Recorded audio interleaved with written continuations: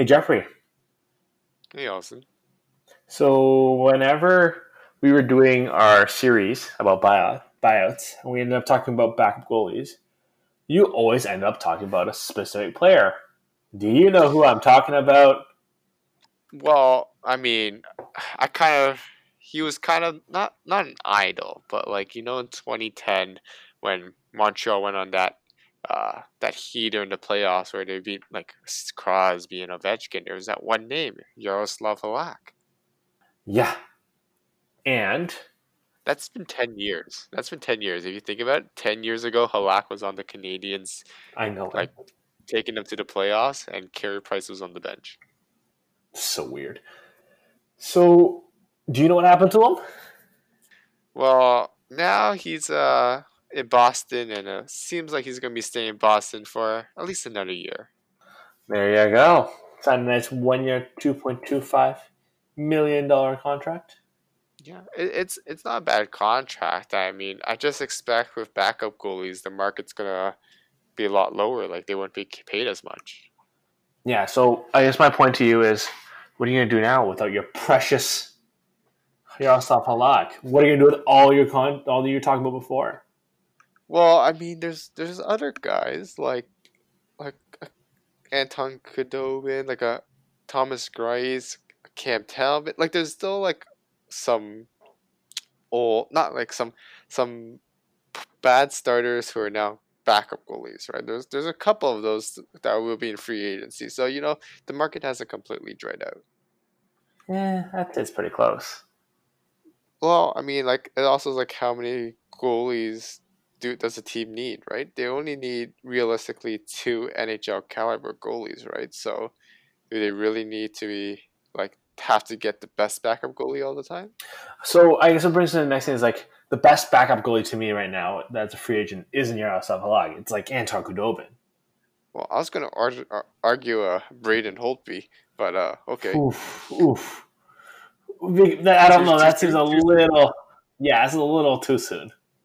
But see, with Kudobin, like I guess it applies both in Boston as well. But like, are they goalies that benefit from a system over just being good? Because they're both 34. I mean, it's hard to say like they've all of a sudden become super backup goalies that can become starters now at the age of 34. Not that 34 is old. I don't tell my parents that 34 is old. Yeah, she better not. No, 34 is very, very young. Forever young. Yes. So I guess my next question for you would be like, you think so? We were talking previously, and you mentioned that you thought that 3.5 million for a year Yaroslav Halak is a team discount. Well, 3.5 is with all the bonuses and overages, right? Like cap wise, it's only 2.25. So like it's a fairly But good like the deal. bonuses are the bonuses are very easy to achieve. Plays 10 games and he gets a bunch, and the rest of it is if he wins 10 games. With that team, with Tuukka Rask up front, and how they do like to preserve him for the playoffs, that's a given, right? Like he'd probably play 30 Yeah, games next season. I think it's more of just like because it is like he is gonna be turning 35 next year. It's kind of just like not a defense. It's not a defense mechanism per se, but I'm not like it's a protective clause, right? Like in case he gets injured, right? Then he doesn't have to, you know, and it's also like a bonus for Halak. Like they think he's worth more, but at least like to the salary cap, he's going to cost less. And like the overages, they can keep pushing for further and further away until if they need the cap space. So I guess my next question would be like, if 3.5 million is an underpay, how much is Kudobin making next year? Um, 3 million maybe. Like What? I think I don't think we can say that Halak is making 3.5. I think because Boston's a richer team, that's why they can add all those bonuses in for a 35 plus contract. But I think Kadobin, if he's not signing with like a rich team, then he's not gonna make more than three. I think, and like Halak has that starter caliber goalie like credential, right? So I think that's why he would. I think Halak would make more than Khudobin on the open market. You don't think Kudobin can get a 4-year, $12 million contract? He's 34. Are you going to sign him to 4 years? No, 3 years. 3 years at $4 million per year. Sorry. Well, I think he's like Max going to get a 1 year contract, 2 if he's really pushing it, because like next year he's going to turn 35, and with those 35 plus contracts, right? If he suddenly regresses or declines rapidly, right? And that's going to force the team to, if he retires or something, right? That's going to count fully against the cap no matter what. And you know that, especially with Kovalchuk in LA, right? Like that's not helpful to your cap structure. The thing was like, there are, how do I put this? Kovalchuk is a special scenario, I think, and it all starts with a 15-year deal. So I think he's on a different trajectory.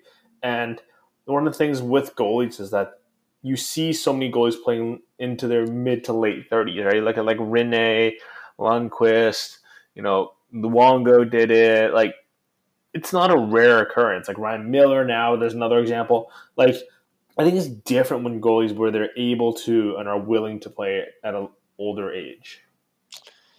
Um, I guess, but you kind of also look at it and say, like, for a guy who was never really a star, is there really like a reason why that you now believe he's now in his prime, that you're gonna get the best 2 years out of him, right? Like, Well, I mean, there's a team out there that's willing to do it, right? I think the most important player on the ice is usually your goalie.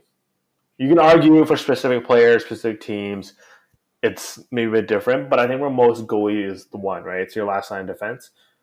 You don't think a team is desperate enough to do that.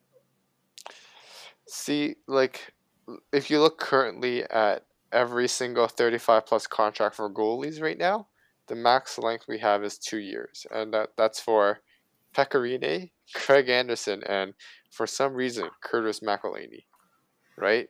Okay, but And Khudobin's 33, right? He would have he's his. 34. He's 33. Is he not 34? He's turning 34 in a couple days. Oh, but Okay, like but like, I'm assuming yeah, so you his can next like contract's gonna be. it's gonna be like a 2 year on your 35 plus. Curtis McElhinney can do it. Why can't Anton Khudobin? Anton Khudobin's played like amazingly this year. But he's not gonna make like $4 million like you're saying though. That's the thing. He's not gonna make that much money. You don't think a team's desperate enough to do that? I don't think there's a team that needs a 1B caliber or backup goalie that they're willing to shell out that much. Like I'm assuming that if they sign him for 4 million, they don't want him to be a backup, right? But I don't think there's a team that's gonna be out there that wants to shell out that much money, unless we think about it. Maybe they sign him to 2 years so that they can expose him at the expansion draft. But that seems like a lot of money just so that you can expose a guy for the expansion draft that he's just meets a requirement and he might not even be picked at the expansion draft. Okay, so I got a question for you. I'm kind of curious. Does every team have to have a goalie exposed in the expansion draft? Um, they do, but it's like different from like for forwards and defense. Like it doesn't have to be a guy who's actually still on a contract. Like I think like if you're allowed to either expose one goalie that's like got a contract going into the next season, or like they have RFA expiring status and like like the team still has the rights.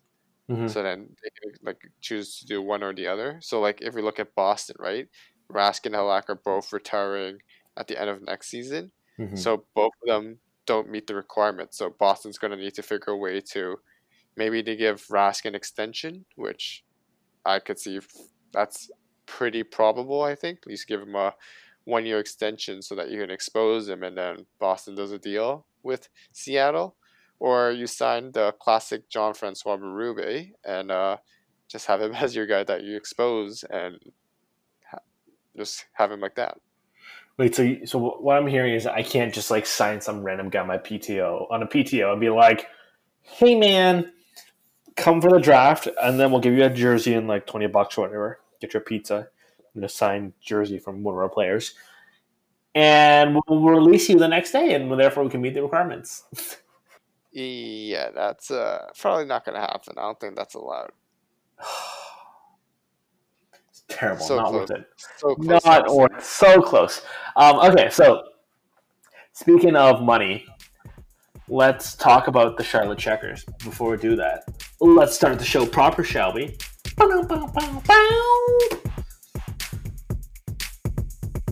You're listening to the Bag of Pucks podcast, part of the National Podcast Network.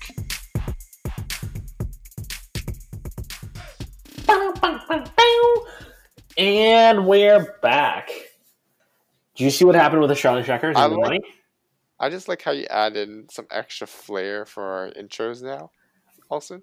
I don't know what I'm doing.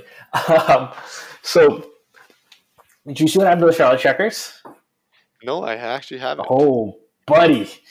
So remember when everyone was like, oh, Carolina Hurricanes getting a new owner. It's going to be so great. You know, seems like he's willing to splash a whole bunch of money everywhere. Mm-hmm. Turns out, I don't think he's willing to splash it on the development aspect. So one of the things that teams have always been envious of the Toronto Maple Leafs for was like that their AHL team was literally down the street, right? Yeah. Like, you know, you're in Toronto, you're a Leafs fan. You know that to go from Ricoh Coliseum or Coca-Cola Coliseum, to Scotiabank Arena, if there's no traffic, in a car is about, 10, 15 minutes? Yeah, I think you just take the light rail instead, right? Sure, yeah, but, 2 minutes. it's very, very close, and, that is always going to be a significant advantage, right? Where you're not losing sleep on a late night flight to go to a different city or whatever, to being able to share, gyms and resources there. There's a lot of benefits there. If you need an emergency call, one's going to be there, right? As long as they're both playing at home. Yeah. And I think there's definite benefit in doing that, but I don't think every team has acknowledged that. So Carolina currently plays in Raleigh, right? Mm-hmm. And their AHL team was the Charlotte Checkers.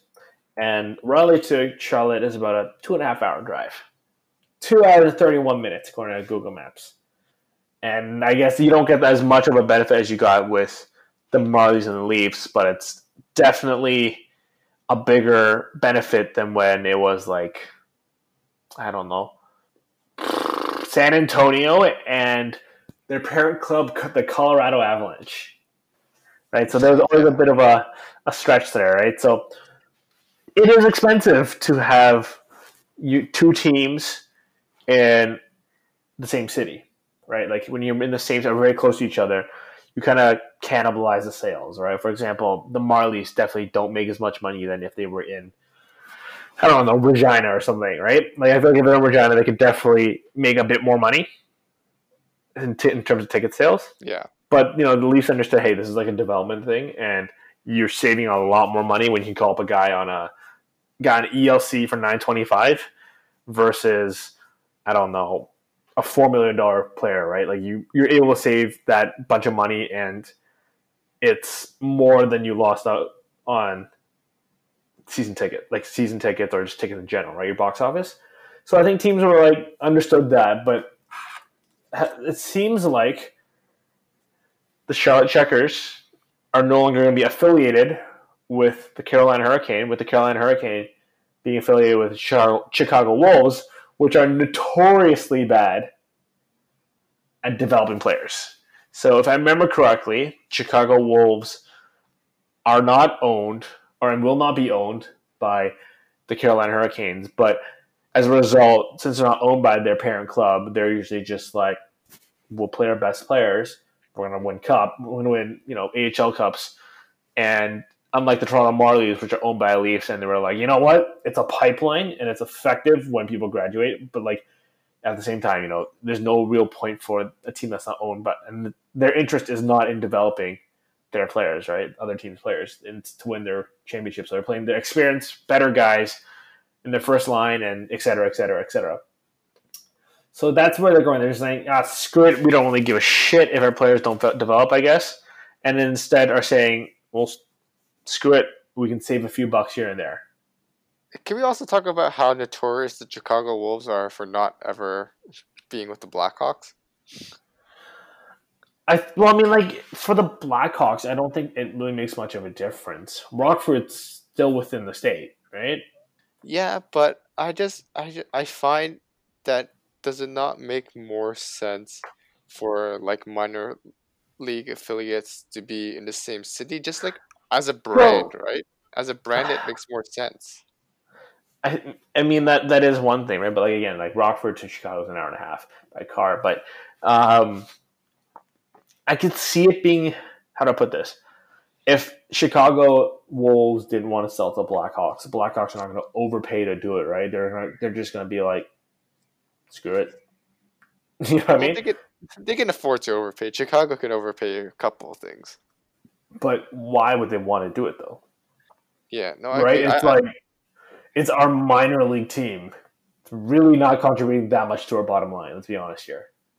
That's true, but like with player development, right? Like how you're saying with Charlotte right now, I do agree with you. I do find that it is a little bit weird that they're not staying in like within close proximity, right? Because like you said before, like with player development, right? Like these minor league guys, they can technically spend a day with the big team. With, well, not with the big team, but like the player development with the actual NHL team, right? Because they're so close, they can actually spend a day with those staff, right? And Mm-hmm. not just be like restricted to just minor league player development, but they can get some like actual NHL level player development as well, since they're so close to one another, right? So like logistically and also for player development, it just makes sense. So it is a curious move by the Charlotte, like Carolina and with Charlotte.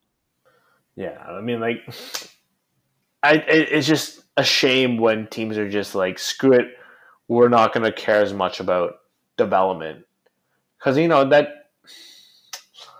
I don't know. I like to see you get some kind of sort of pride as a fan, in terms of a fan perspective. You get some sort of pride if you kind of see a guy develop and become the player he is, right? Mm-hmm.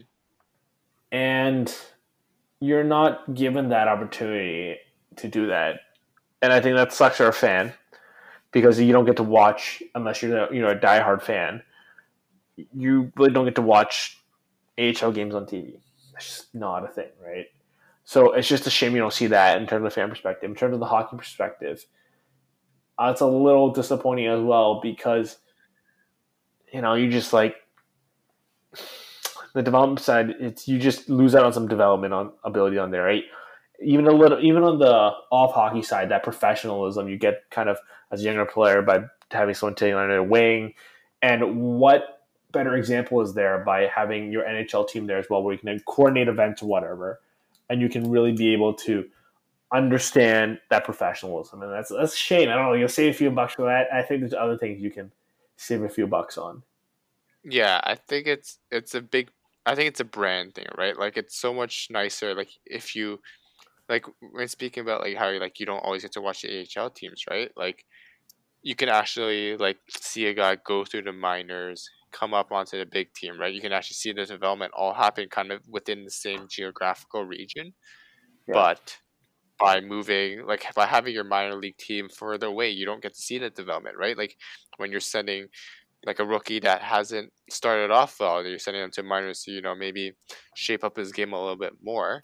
I think for fans, they would want to see that rookie, develop within the like same area, so they can be closer to see that development. But you're kind of like shipping them away to boarding school, kind of, right? Like sending them to another city to play in the minor league there, like play for that minor league team there. Given they're still part of the same organization, right? But it just still feels kind of weird. Yeah. I don't know. Anyway, speaking about Chicago, they came into the news a little bit too when they would you call it unexpectedly fired their president? Was that out of the blue?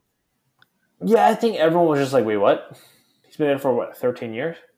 Yeah, yeah. Like he came over from the Cubs in 2007, and like to me, like normally it goes right. You fire the coach, then you fire the GM, and then you move on to the president. So Well, I it's feel like different they though.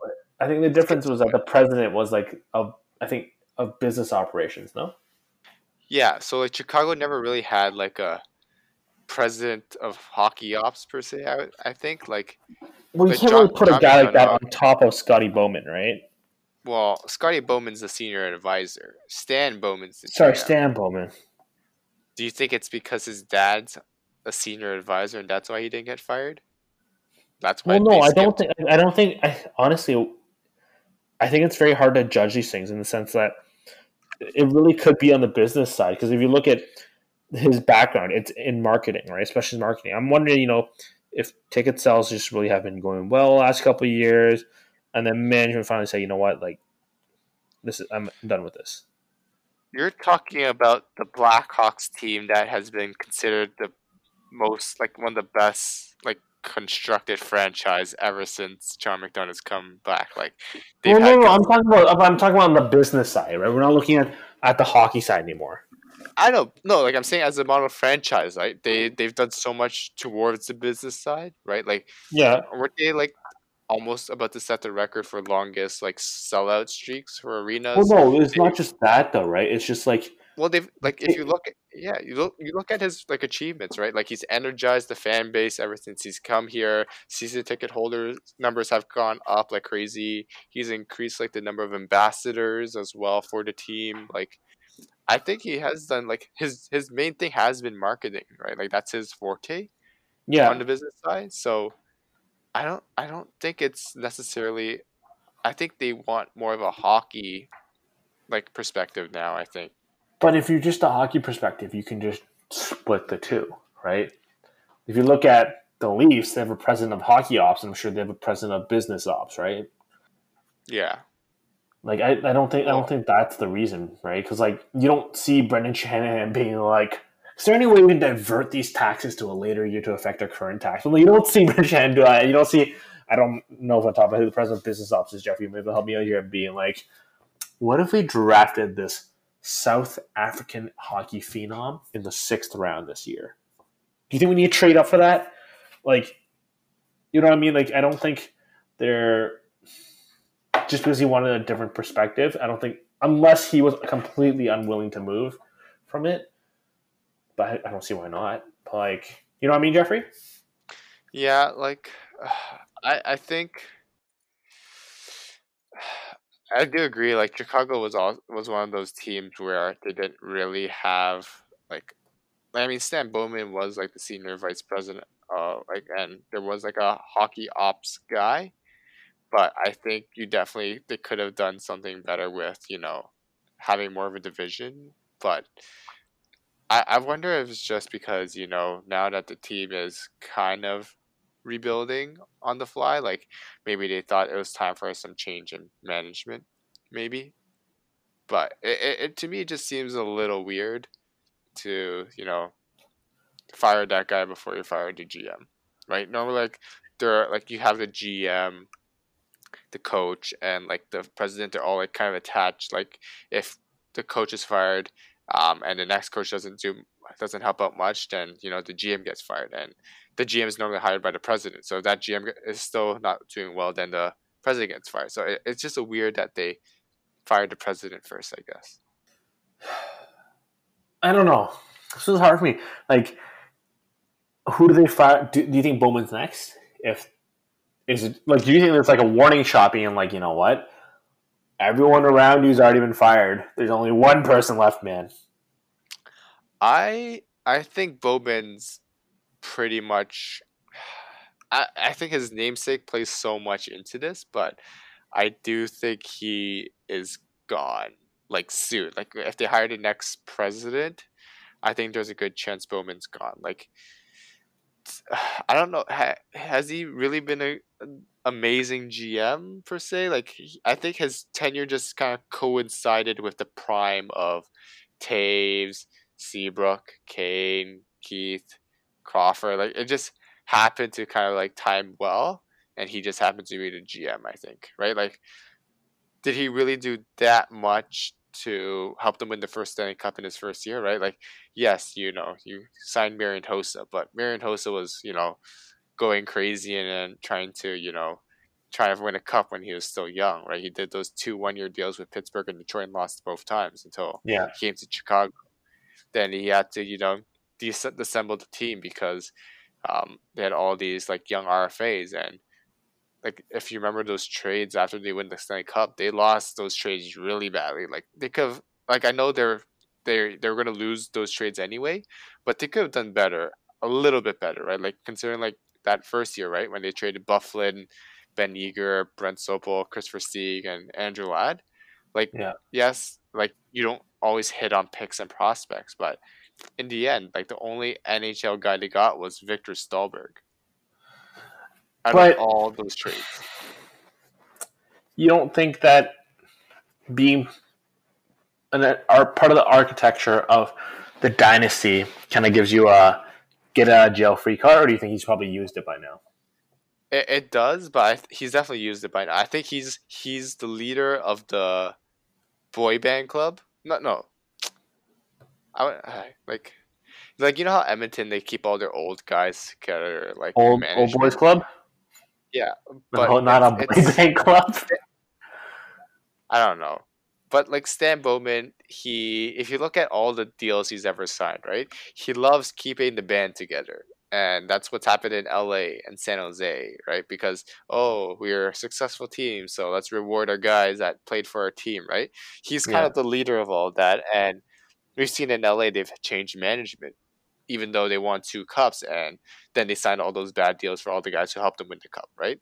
Chicago's in that area right now, too, right? So I think Bowman's time is up, but I think he gets another year just to see what happens. But to me, I feel like Bowman's been there forever, but he's only 46, so like he can still be a GM elsewhere, or like he can still be here for a couple more years. But I think in Chicago, I think his time is up. Okay. I think that's a valid argument. Yeah, like I mean, Chicago has been such a good franchise, and like they're missing the playoffs 3 seasons in a row. That's kind of like after a team that's had so much success, I think that's where you start seeing management and teams thinking, oh, it's a time to rebuild. Do we need to change up the leadership both in the office and in the dressing room? But yeah, I don't know. I still think it was just out of the blue that they fired their president just like that. Yeah. If I'm part of like the top end of their management, like I'm the president, do you kind of want to, taking aside the whole family, or like just for hockey's sake, are you kind of thankful that you get fired? You don't have to deal with the downfall of the empire? If you still get paid, then it's okay, I guess. But yeah, I'm sure these guys are on contracts, right?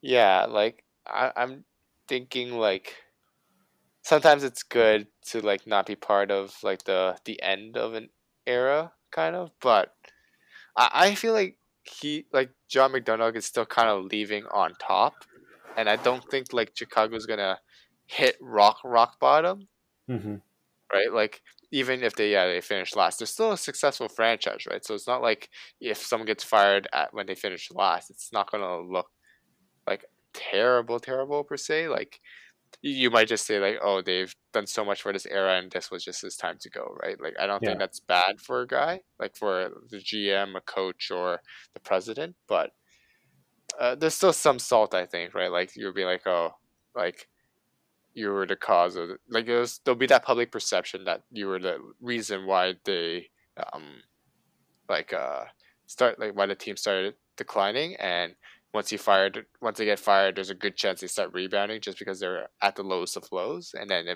it leaves a bad perception on you. Yeah. All right. With that being said, I think now it's a great time to listen to a message from our sponsor over at Anchor.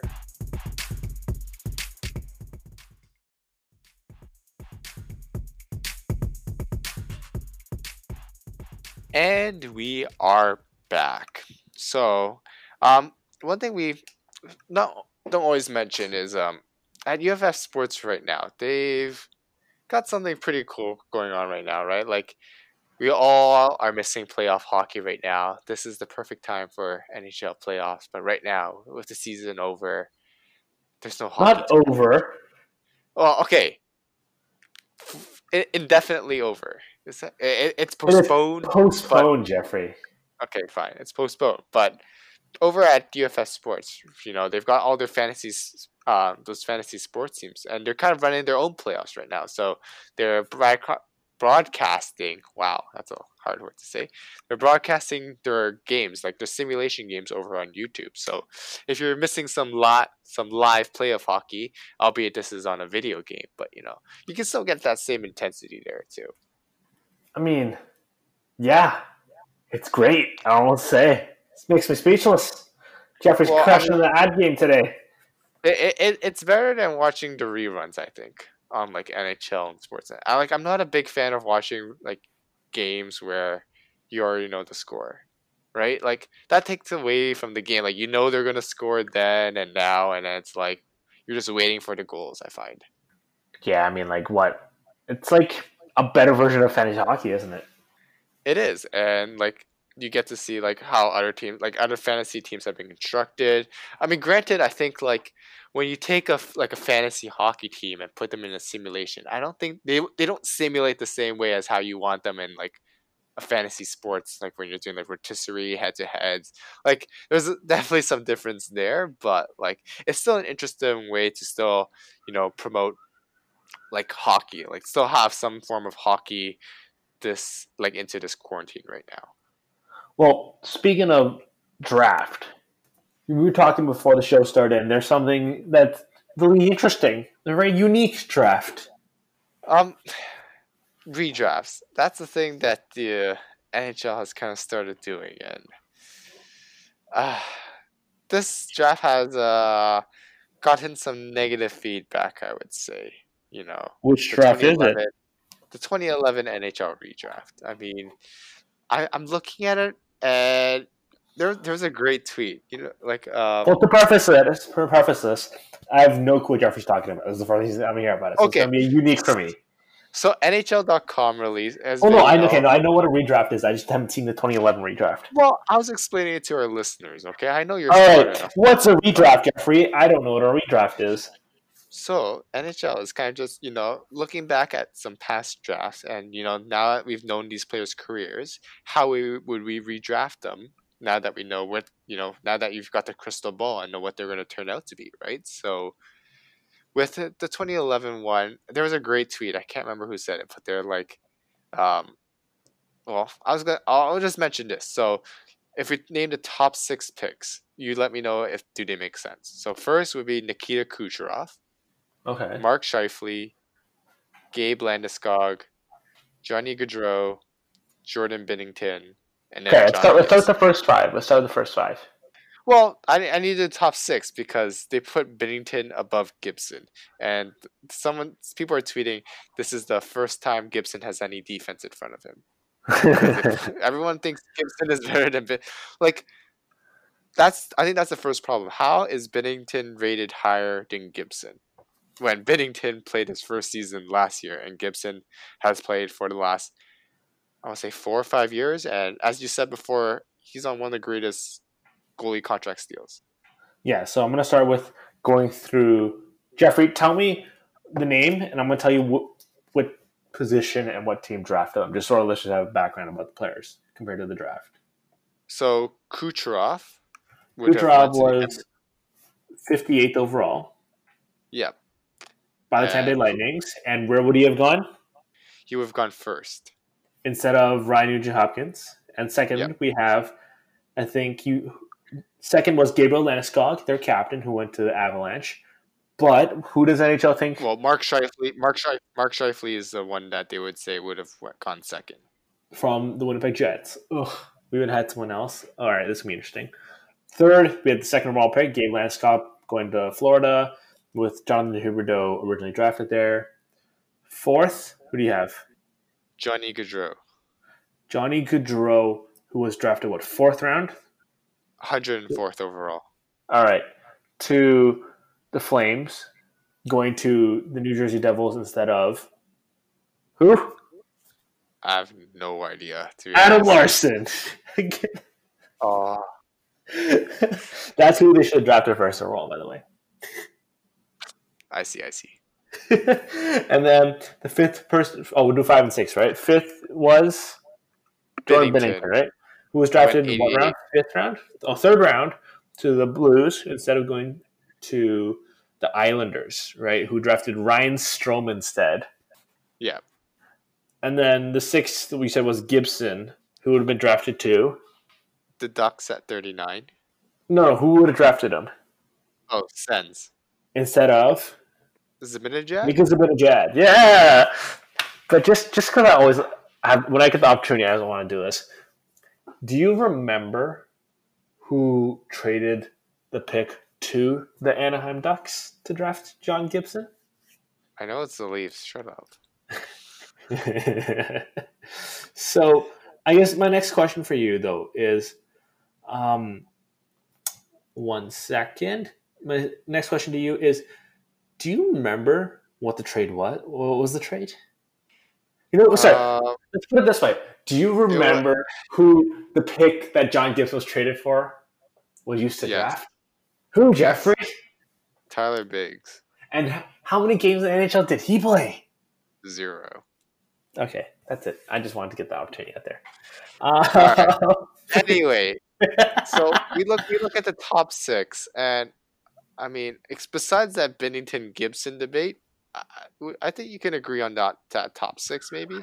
Well, I think Kucherov. Yeah, I think that's Kucherov was first, right? So I wrote this down. Okay, so Kucherov first. That's fine. No problem with that. Shifley at 2. Yeah, no, I think that's okay. And then Landeskog at 3. I don't know if he was this one. Might be pushing it a little bit, Yeah, but not that much, I think. yeah, I think he's probably like 6th or 7th in the draft. Maybe I think so too, but it's also like I think in this redraft, right? You're also considering the teams that are drafting them now, right? Like I think Florida would prefer a Landeskog over a Gaudreau. Yeah, So I but think at the same time, Huberdeau is an all-star as well. Don't discount him like that. Right?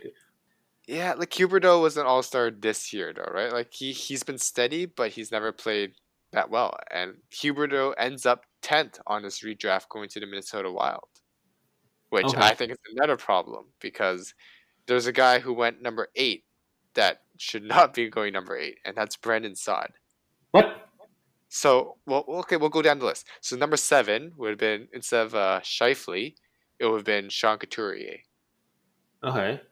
which I think Sean Couturier is one of those most underrated Yeah, centers. I have no problem with that at all. And he's also on a steal of a contract if you look at it. It's Well, okay, I don't great. think you can look at contracts and stuff like that after that. But okay, but he's a great player too. Okay, you gotta say it again. Sorry. I was trying to find the pause button, the mute button. I just couldn't make it in time. So let me just restart. Let me talk you in. No, that's okay. We can leave the sneeze in. But Wow. number 8, Brandon Saad at number 8. Over number 9, Mika Zibanejad, and number 10, Jonathan Huberdeau. Is it just because there's not a single defenseman on that list? We're coming up on defenseman, I think. Yeah, at number 12, we'll get to defenseman. But, like, how is Saad listed higher than Zibanejad and Huberdeau? I think a lot of this comes down to how and why they do this. I think it's for the fans, and the most popular teams might get a little bit of a bump, most popular players, and I think part of it is done to get the people talking. Yeah. And we went through the list here, and you're telling me Ricard Raquel is not... I'd say he's better than Brandon Saad. I think there's all... Or like what's also in play is, like, it wasn't one person who did this job. It was multiple people, drafting, right? Like if you look at how they've drafted, each draft pick was made by kind of like a different person from the NHL.com, right?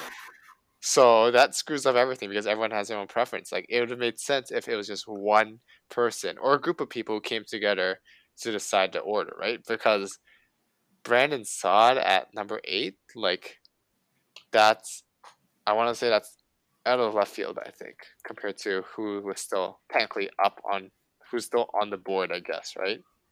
Yeah.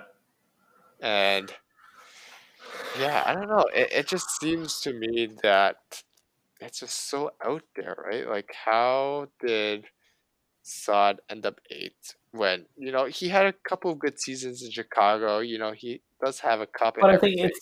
he's popular, A, and B, it's very much, well, he won cups. Yeah. And does anything have to tie in the fact that the 8th pick was going to Philadelphia and that he's from Pennsylvania? Maybe. Albeit he's from Pittsburgh, but Oof, doesn't never really mind. That's doesn't Philly, really, and I'm really like, okay. Yeah, so Yeah. I think, like, speaking of like no defenseman, right? Like we look at 8 was Saad, 9 was Zibanejad, 10 Huberdeau, 11th was Nugent Hopkins, who went first overall. Do you put Nugent No. Hopkins down at 11? I don't think so, honestly. I think he's probably 8 or 9, probably to me instead, but it's not 11. I think he's carved out his role as a secondary scorer, and I think the better question is, what are you expecting? Like, he's not going to be better than McDavid, so he's going to be in a secondary scoring role regardless. Yeah. As center, like, what do you want? Like, I think he plays a serviceable first line if you need him to. Maybe not like below average first line if you need him to. But I mean, for what he does, I have absolutely no problem with that. Yeah. And this is where we come to our first defenseman. In the original 2011 draft, by pick 12, we would, including pick 12, there would have been 5 defensemen drafted. But in this NHL redraft, our first defenseman comes off the board in Dougie Hamilton, going 12th overall to the Carolina Hurricanes. I have no problem with that. I have no problem with him being the first defenseman drafted. I don't know if he's the 12th best player, honestly. Yeah, I think Dougie Hamilton is a little boring, but you kind of want a little boring from your defense, right? Well, I definitely don't think I think he's the best defenseman of the draft, but he's also definitely not the 12th best player, right? And it's coming back to it's easier for the fans to just be like, here, like, here's all your forwards. Stop. Go away. Yeah. Basically, right? The forwards get all the love and the defensemen get nothing. But we'll move on to the next couple of picks. You got 13 is JT Miller, 14th is William Karlsson, and 15th. Hold on. JT Miller is 13th. Do you know how we talk about recency bias? Yeah. Okay. How Jordan Binnington is above John Gibson. Because I am looking at the 2011 draft right now, just like the original draft, and you're telling me that Jonas Brodin and Rickard Rakell are below him. Yeah. JT Miller is 13th, while Jonas Brodin is 25th. What? And Rickard Rakell is 18th. What tarnation? Pick number 16 is interesting. If you look at the actual posting, 16th is Philippe Deneau, who I think a great player. I love him, but 16th. And then you look at who made the pick. Unfortunately, it is a managing editor from LNH.com. No bias. I think Joel Armia is probably a bit better. Okay, no. Deneau is a better player, but 16th ahead of number 17th, Vincent Trocheck. And 18, Rickard Rakell, right? Yeah. Oh, that's a hard one. I don't know. This is really hard to justify. And you want another hard to justify? 19th, Ryan Strome. 20th, Jean-Gabriel Pajot. Is Ryan Strome still in the NHL? Yes. He's part. I find he's part of that crew of Ryans that we don't know if they're still in the NHL or not. Like the Ryan Spooner. Yes. I know he's on the Rangers. I'm kidding. Yeah, he's on the Rangers. He's had a great year, 59 points. I know, but again, recency bias. Right? He was a bust, and now, like, I know Jean-Gabriel Pajot is not the flashiest guy, but I think he's better than Strome for sure. Yeah, honestly, it comes down to recency bias. I don't think there's anything else to do. You know who I think would be an interesting case study for this one, though? Who? Dmitry Yaskin. Drafted 41st overall, so St. Louis Blues. And as an NHL player, not the greatest, right? I believe he played last season in the NHL, and he had... Oh, no, he played 2018-2019. He had 8 points in 37 games, 17 points in 76 games for the year before the Blues. And you might think, well, why are we bringing this up? This year, he has 63 points in 58 games in the KHL. I know it's hard to be like, it's the KHL, it's two different leagues. And I think the connection between the skill level and the NHL and KHL has significantly dropped the last couple of years. But he's second in the league in scoring. I think he's definitely not our first rounder in mind, but like I wonder if they were doing a redraft where he would slot in. Yeah, I don't think he's a first line guy per se, but I think Yaskin is a guy who does come back to the NHL. I find it was curious that no team took a chance on him. But I think he's a good third line scorer type. I think in St. Louis as a fourth line guy, that was kind of his role based on how deep they were at forward. And then that 1 year in Washington where he was just kind of floating around a little bit, that he didn't really have any steadiness, right? But I think like on a more like not a team that's not as deep at forward, I think Yaskin has the potential to be, a better player. And maybe in 5 years when they do another redraft and Yaskin's back in the NHL, maybe he moves up, because I look at some of the players that we still haven't talked about, right? Can we say maybe like number 27, Joel Armia is not number 27th anymore? Yeah, I don't think Joel Armia is 27th. He's probably much higher than that, yeah? Yeah. Well, you're saying Joel Armia should be higher up than 27th? Yeah. I don't know about that. I think like 24? Okay, so 21 would have been Clef Baum, 22 is Boone Jenner, 23 Andrew Shaw, 24 Blake Coleman.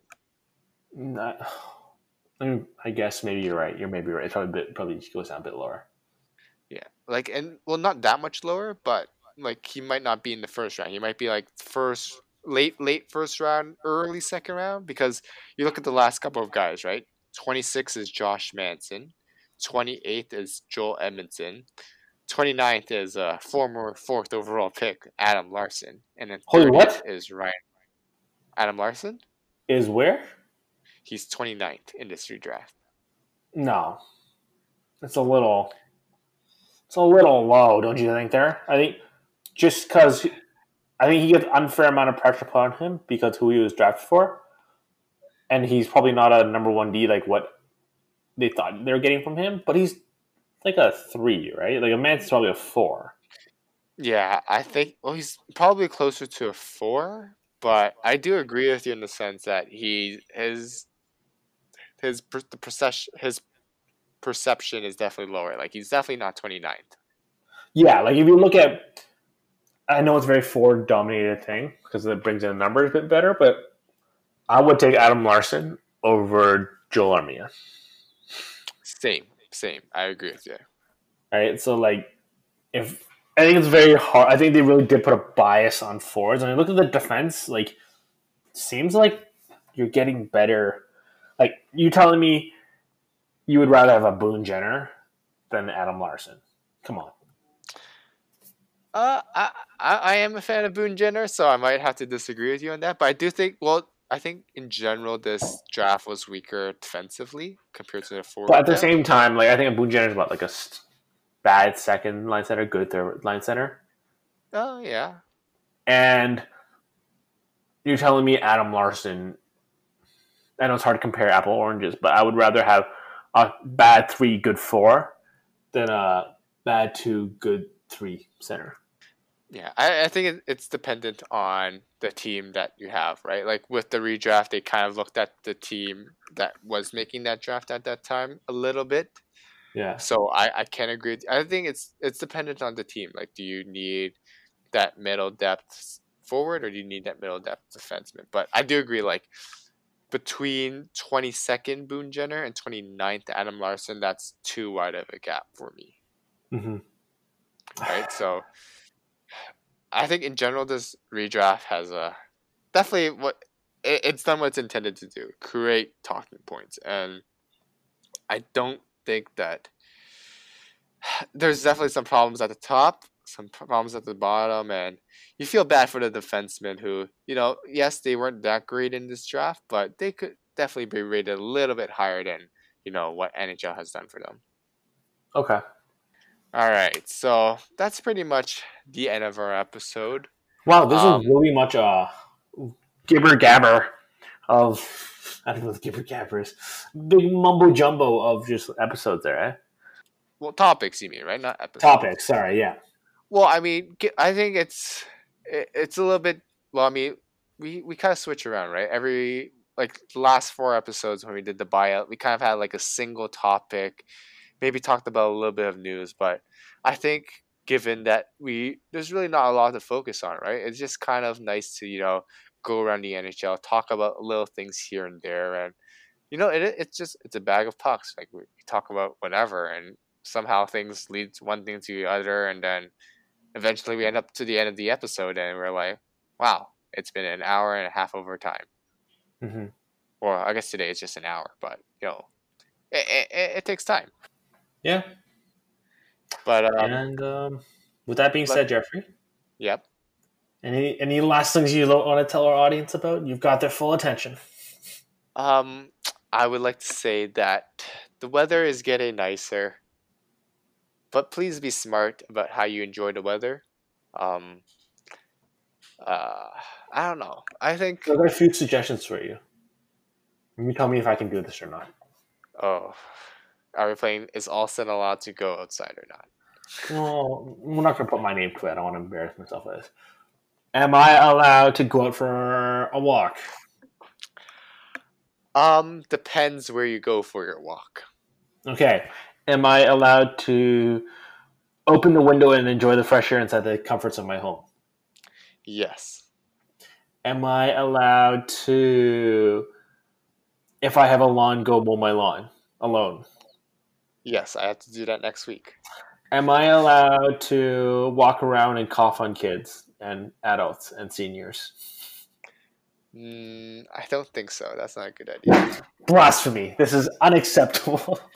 Okay, and we're talking about walks. I think in Spain this is what they do, right? When I think I'm going to cut you. Okay, no, go for it. I'll tell you my perception, my opinion after. But go for yours first. Okay. Sorry. Yeah. So in Spain, I think they gave kids like an hour of exercise, but they have to stay within like a kilometer of their house. I think that's what we should be doing, right? Like, do not go driving to a park that's an hour away to go for a walk there, just because it's a nicer place to walk. The whole point of social distancing is, to stay within your own bubble. So by going all the way out to a place that's not within your social bubble, that kind of takes away from the social distancing, even though you might be staying 2 meters apart and stuff, but you still run that risk. So I think that if also you wanted to go for a walk and make sure that you're not spitting and coughing on kids, adults, seniors, pets, or anything like that, I think it's important that you try to stay within your neighborhood, stay within walking distance of your own house, so that you're not really going out of your social bubble there, your physical bubble. So that was my spiel, Alston. My non-medical, professional advice is you should listen to your local health authorities and follow them. Well, what if they're not called health authorities? Talk to your local doctor and see on the phone and see what they recommend. That too. I think it's, if you have questions about whether you should do something or not, generally it's a no, I think. No, Because it's generally people go have been trying to find, talk to someone more responsible than me and Jeffrey. yeah. Well, the thing is, people have always been trying to find loopholes to get around like the rules and stuff, right? So I think also in general, like if you're trying to find like a way to get around to do something, generally the answer is no. So, why take the risk when you like just why would you take the risk when you're trying to do something like that? All right. Anything else you would like to tell our listeners about? No, I think we're good. It's the beginning of May. Let's enjoy May. Let's enjoy June, but let's do it safely. All right. And what else? Love y'all. Y'all are great. Call your family. Call your friends. Start mowing your lawns. I live in an apartment. I don't know what you're talking about. Lucky. I gotta start preparing the gardens and preparing the lawns so that... Well, the thing is now that everyone's at home, right? Everyone's so much time to make their lawns beautiful. So if you have the one ugly lawn on your street, people look down on you. So, you gotta step up your mowing game or gardening or whatever game. All right. Bye, y'all. Thanks for listening to the Bag of Pucks podcast, part of the National Podcast Network. You want to complain about us? You can tweet us at BOP_POD on Twitter. Thanks for listening, and we'll see you soon.